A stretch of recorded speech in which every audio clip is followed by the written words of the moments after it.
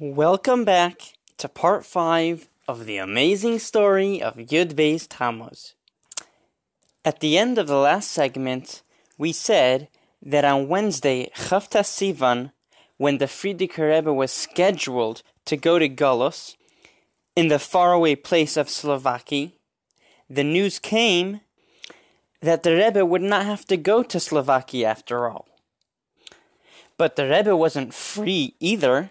He was sent back to prison. The very next day, on Thursday, Lamed Sivan, 3 officers entered the Rebbe's cell.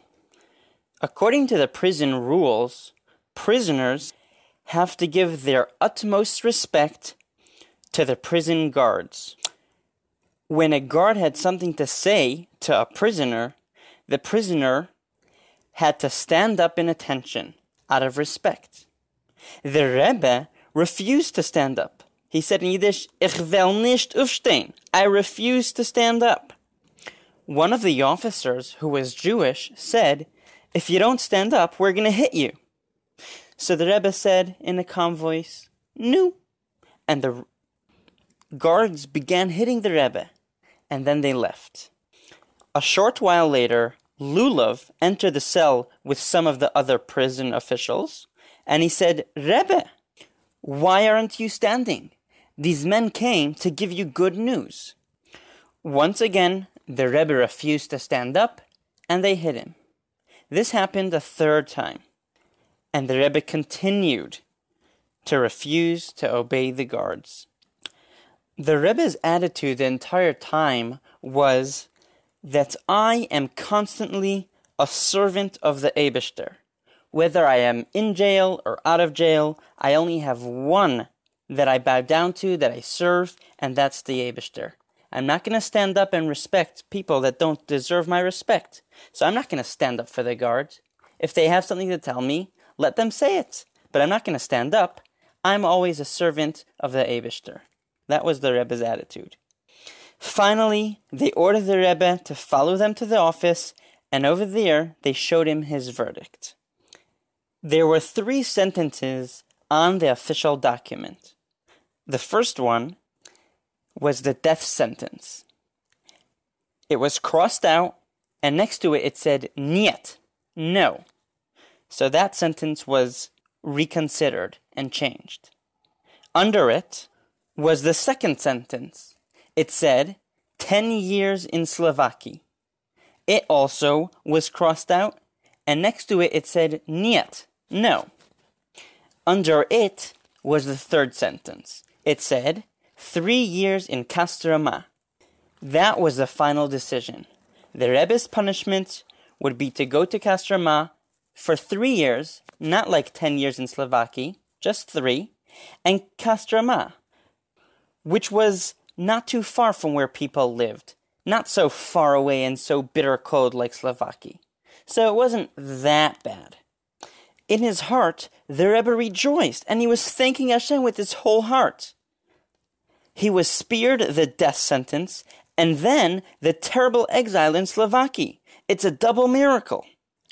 Lulav then told the Rebbe, your situation in Kastrama will be unbearable. You're going to have to go through a lot of hard work and a lot of pain. However, if you take back your statement that you said about the conference, I'm going to arrange for you that you will go immediately to freedom. What conference was he talking about? Well, you see, after the Bolsheviks took over the Russian government, things changed drastically for the Yiddish people. So the leaders in the Jewish community in Leningrad arranged a meeting for all of the Rabbanim around to discuss different matters and different things, and to vote about them, whether they should go forward or they should stop doing different things. One of the things that were voted upon was concerning communism, if it's a good thing or not. Now the thing is that many of these Rabbanim that partook in this conference weren't really Rabbanim. They were people that were working for the government and pretended to be Rabbanim. And of course, when it came to matters concerning important things of Yiddishkeit, many of these fake Rabbanim voted that what the government did is the proper way to do it. And many real Rabbanim who weren't sure what to vote, when they saw a lot of Rabbanim voting on the side of the government, they decided to join. And of course, this was all a plan by the Russian government to get many Rabbanim to sign a document to go forward with the plan of communism. And the one that realized that it was a fake was the Frierdiker Rebbe. The Frierdiker Rebbe sent letters all over Russia, and he was protesting this conference and saying that it's a fake. It's a libel which is created by the communists. The letters that he sent caused many people to realize the truth. And eventually, this whole conference fell apart. So Lulav told the Frierdiker Rebbe that if you take back what you wrote in the letters and send more letters to everybody and say that it was a mistake what you said, and really the conference is a proper thing, so then, says Lulav, I'll arrange for you to be able to go to freedom immediately. For over an hour straight, Lulav tried to convince and threaten the Rebbe that he should change his mind. Do you think that it worked and the Frierdiker Rebbe changed his mind? Of course not. He said, I don't regret what I did, and I'm not going to change my opinion. You could even threaten me that I'm going to go to Siberia. I don't care. I still will not take back a thing I said.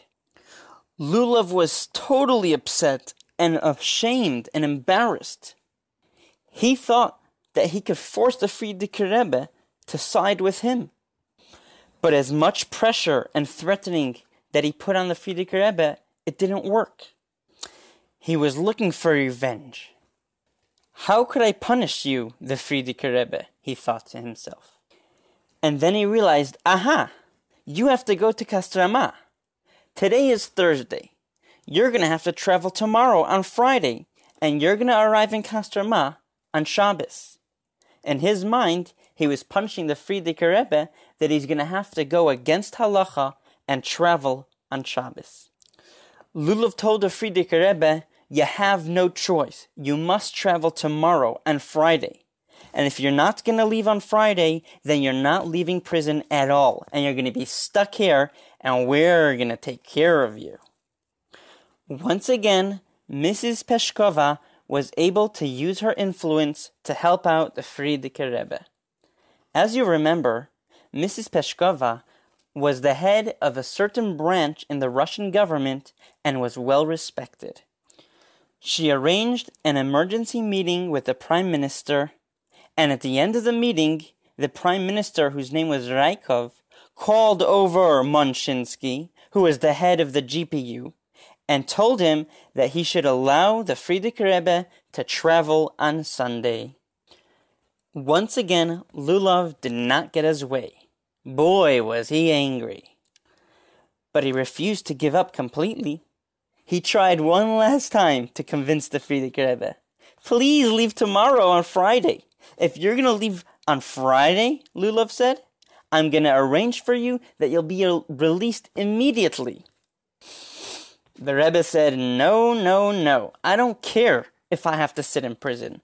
I refuse to travel on Shabbos. The Rebbe spent that Shabbos in jail. On Sunday, on Gimel Tammuz, it was 2 o'clock in the afternoon, and he was told that he could go home for a few hours. But at 8 o'clock, he has to catch the train to go to Kostroma. The Rebbe made his way home. You could only imagine the happiness and the relief that his family felt at that time when they saw him walking through the door. The family sat together and had an emotional reunion, and then the Rebbe went to his room to daven. The news spread like wildfire. Chassidim came from all over town, throughout the entire city, in order to catch a glimpse of the Rebbe.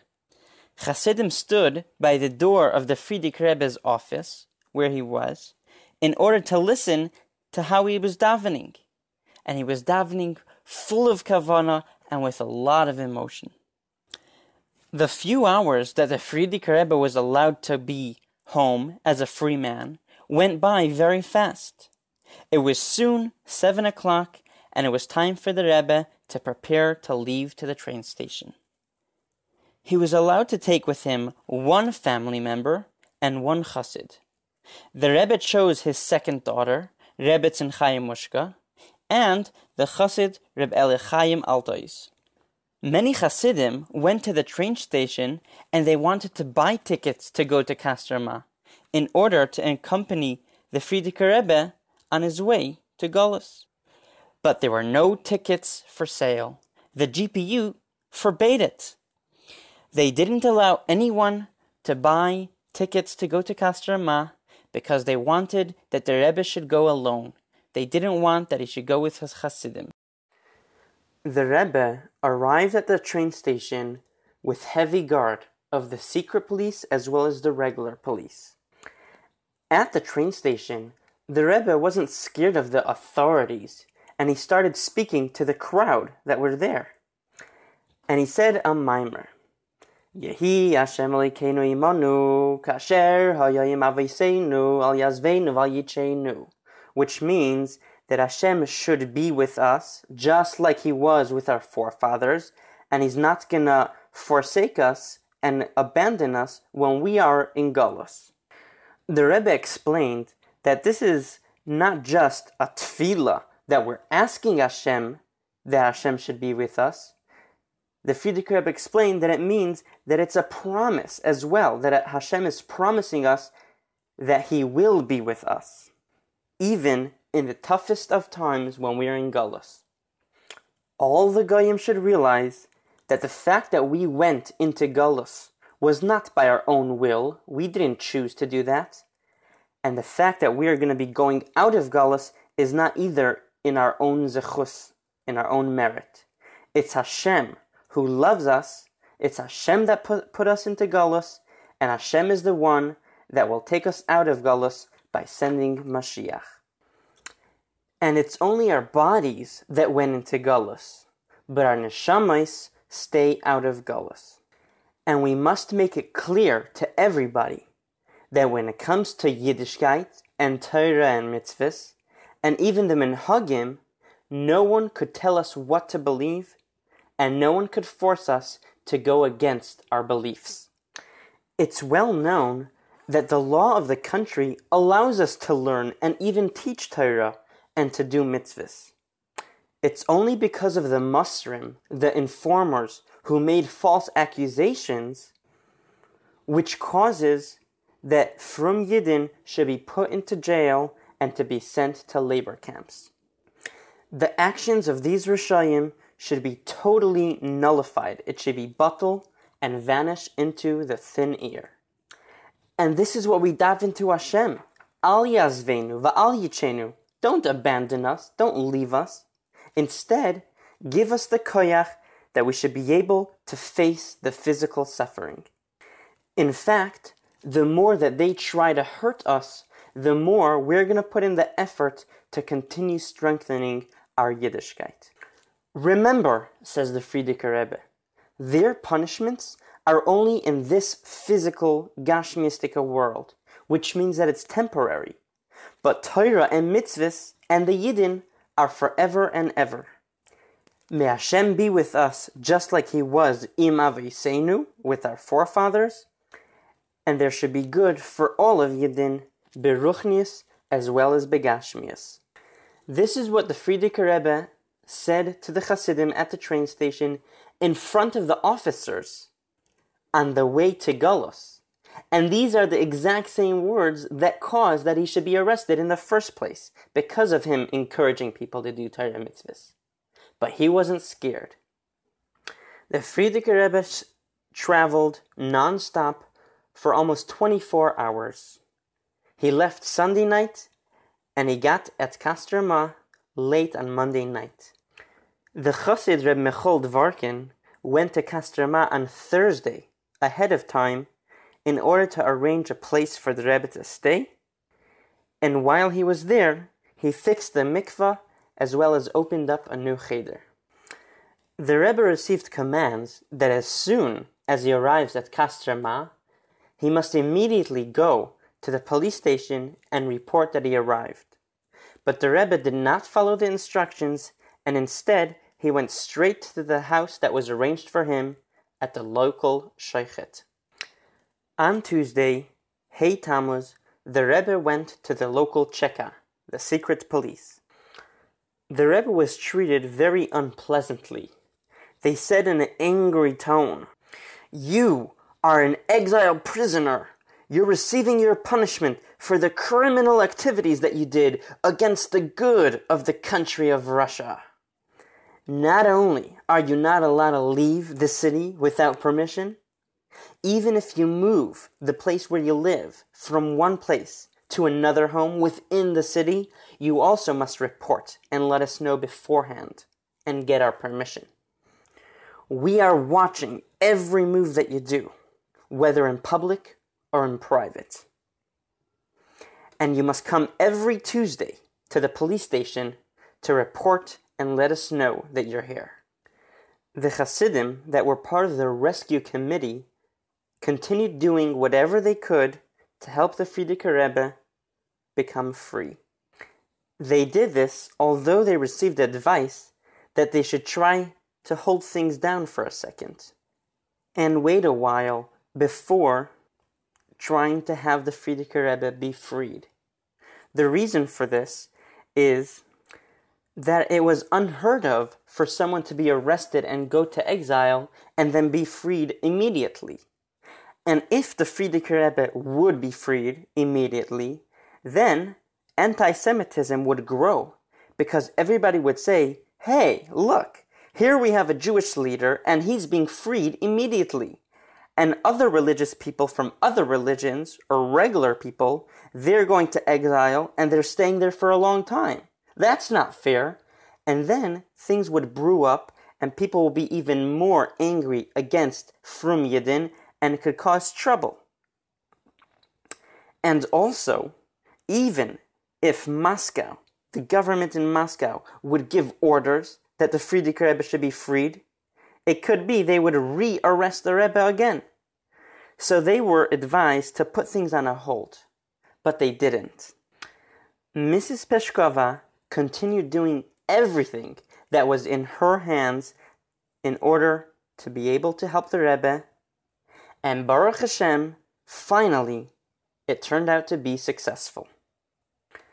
According to the rules of the exile, the Frierdiker Rebbe was supposed to check in at the local office of the KGB every Tuesday. The following Tuesday, on Yud Beis Tammuz, which happened to be his 47th birthday, the Rebbe went, together with the Chassid, Reb Elichaim Altois, to the KGB office. Because it was a local holiday, the station was empty and quiet. Surprisingly, the Rebbe was greeted warmly by the chief KGB officer of that local area.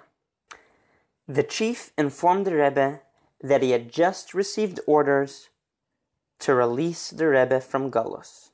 However, since it was a legal holiday, the paperwork would have to be done on the following day, on Yud Gimel Tammuz. When the Frierdiker Rebbe came back home in Kastrama, the house where he was staying at in Galus, after leaving the station, he was greeted by his daughter, Rebbetzin Chaim Mushka, and the Chassid Reb Michal Dvarkin, who set up the house and made arrangements for the Frierdiker Rebbe before he got there. When Michal Dvarkin saw the Frierdiker Rebbe, he started singing Niet, Niet, Nikava, with a lot of chayas. And the words of that niggin means that there is nothing besides for Hashem. Then the Rebbe said a mimer, Hashem li be'oizroi va'ani erev v'soinoi, that Hashem is with me and my helpers, and I will see the downfall of my enemies. On the following day, after he received the official papers that he was finally released, the Rebbe said another mimer. Baruch hagoimel chayavim tova shegmalani toiv, which is a bracha which is said by someone that experienced certain types of miracles, and being released from prison is one of those. The Frierdiker Rebbe noticed that the local commander started treating the Frierdiker Rebbe with respect after he received the orders to free the Rebbe. The Rebbe hoped that after he gets home to Leningrad, maybe the KGB and the Yevseksia will also stop harassing the Frierdiker Rebbe. And maybe they're even going to admit that the activities that the Frierdiker Rebbe was doing was even legal. The Frierdiker Rebbe arrived home in Leningrad on Friday, Tes Zayin Tammuz. And indeed, the mood of the Yevseksia did change, but not for the better, for the worse. The Jewish communists were terribly disappointed that their plan, that they worked so hard, failed. And once again, their top enemy was free to continue doing his work. The Yevseksia let it be known that they're going to take matters into their own hands, even before the government could intervene. They threatened the Frierdiker Rebbe that it's no longer going to be safe for him to continue living in Leningrad. So, the Rebbe had to move, this time to Malachovka, a small suburb outside of Moscow. He hoped that the fact that he would leave and was forced to leave because of the Yevseksia would actually satisfy them, and then they could consider it as if they had a victory because they were successful in banishing the Frierdiker Rebbe from Leningrad. But unfortunately, that was not the case. The Jewish communists continued with their attacks, and it was obvious that they would not stop working tirelessly to capture the Rebbe again. At this point, it was clear that the Rebbe's life appeared to be in danger. And it was obvious that the Rebbe had to leave Russia. Making the decision to leave Russia is one thing, but receiving visas and permission to move was a lot more difficult. The Russian government refused to give permission for the Rebbe to leave. Once again, the Hasidim turned to other countries to help out and to put pressure on the Soviets. The Jewish community in Germany, as well as the Jewish community in Latvia, both invited the Rebbe to become the chief rabbi of their country. And they both sent representatives to the Russian government to show them their offer, how they want to invite the Rebbe to come and be the rabbi of their country. The Jewish communities of each one of these countries, Germany and Latvia, were both competing for the privilege to have the Rebbe live amongst them, and they both put pressure on the Russian government separately. But despite all their efforts, it was to no avail. The Russian government was not going to let the Rebbe leave Russia. The Chassid Reb Mordechai Dubin was a member of the Latvian government. Since Russia was extremely interested in making a friendship as well as a treaty deal to be able to do business with Latvia, so whenever Mordechai Dubin, who was a representative of the Latvian government, whenever he came to Russia to discuss matters, he was always accepted with a lot of respect. But nevertheless, when he traveled to Russia 3 times to ask permission for the Lubavitcher Rebbe to become the chief rabbi in Latvia, the Russians declined and said no. Finally, he came up with an idea, a way to trick the Russian government into allowing the Rebbe to leave. The next time Reb Mordechai Dubin went to meet with the Soviet officials, he spoke to them angrily. He said, we Latvians are extremely insulted by the way the Russian government acted. Why? Because after asking again and again permission for the Rebbe to come to Latvia, and you declined our request, now all of a sudden the Russian government gave in to the German group and said yes to them and allowed the Frierdiker Rebbe to go to Germany? That's extremely insulting. If you're going to say yes, you have to say yes to us, the Latvians. Aren't you interested in continuing to have a good relationship with us? When I go back to my government and they're going to make a vote whether or not we're interested in continuing friendly ties with Russia, how could I vote yes that I'm interested after being insulted that you're not allowing the Frierdiker Rebbe to come to us and instead you're going over and letting the Frierdiker Rebbe go to Germany? Of course, this wasn't really true. The Russians never said yes, not to Latvia and not to Germany. But when they heard this from Reb Mordechai, they didn't assume that he was lying. So they decided that if they're going to be giving permission, and they thought that they already did give permission because they believed Reb Mordechai, so once we're giving permission, might as well, let's give permission to Latvia. So with a heavy heart they said, fine, we'll let the Frierdiker Rebbe move to Latvia, but only if you promise that next time you vote, you're going to vote in favor of Russia. Originally, they only gave permission for the Rebbe himself to leave, but his family and his library of holy Sfarim would have to remain in Russia. They would use that as hostage, that if the Rebbe would continue to doing activities which is against Soviet Russia, so then they're going to use them as hostages and take them away. This hopefully would prevent the Frierdiker Rebbe from continuing criminal activity in Latvia. But the committee, on behalf of the Frierdiker Rebbe, continued making negotiations, and finally the Russian government agreed that the Rebbe and his family and his library and a few Chassidim would be allowed to emigrate to Latvia. Before leaving Russia, the Frierdiker Rebbe first went to Rostov, to the oil where his father, the Rebbe Rashab, was buried, to daven one last time. He also took with him his daughter, Rebbetzin Chaya Mushka, who was with him in Kostroma. She also went to the oil.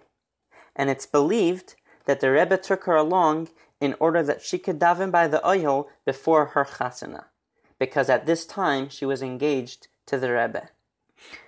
On Thursday, Isru Chag of Sukkot, the Rebbe and his family left Russia.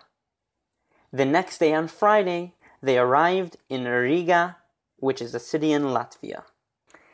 Exactly a year later, on Yud Beis Tammuz, a year after the Frierdiker Rebbe's release from jail, he wrote a letter to all of Klal Yisrael. And he said that this is a day for all Yidden to celebrate, because it wasn't a personal geula, but it was a geula for every Yid. Chassidus explains that Yerida tzorech aliyah. Whenever someone goes down, it's in order that afterwards they should be able to go up even higher than they were before. The fact that the Frierdiker Rebbe went to jail and there was a gzeira on Chassidus and on the spreading of Yiddishkeit is all in order to show us the importance of Chassidus and Yiddishkeit. And after the Frierdiker Rebbe's release, we have the koyach to spread it even further. The Rebbe asks, why was it necessary for the Frierdiker Rebbe to go to jail? Didn't the Alter Rebbe go to jail and the Mittler Rebbe for the very same reason? In order to show that nothing is going to stand in the way of spreading Chassidus, and we must continue to publicize it? So why was it so important for the Frierdiker Rebbe as well to go to jail?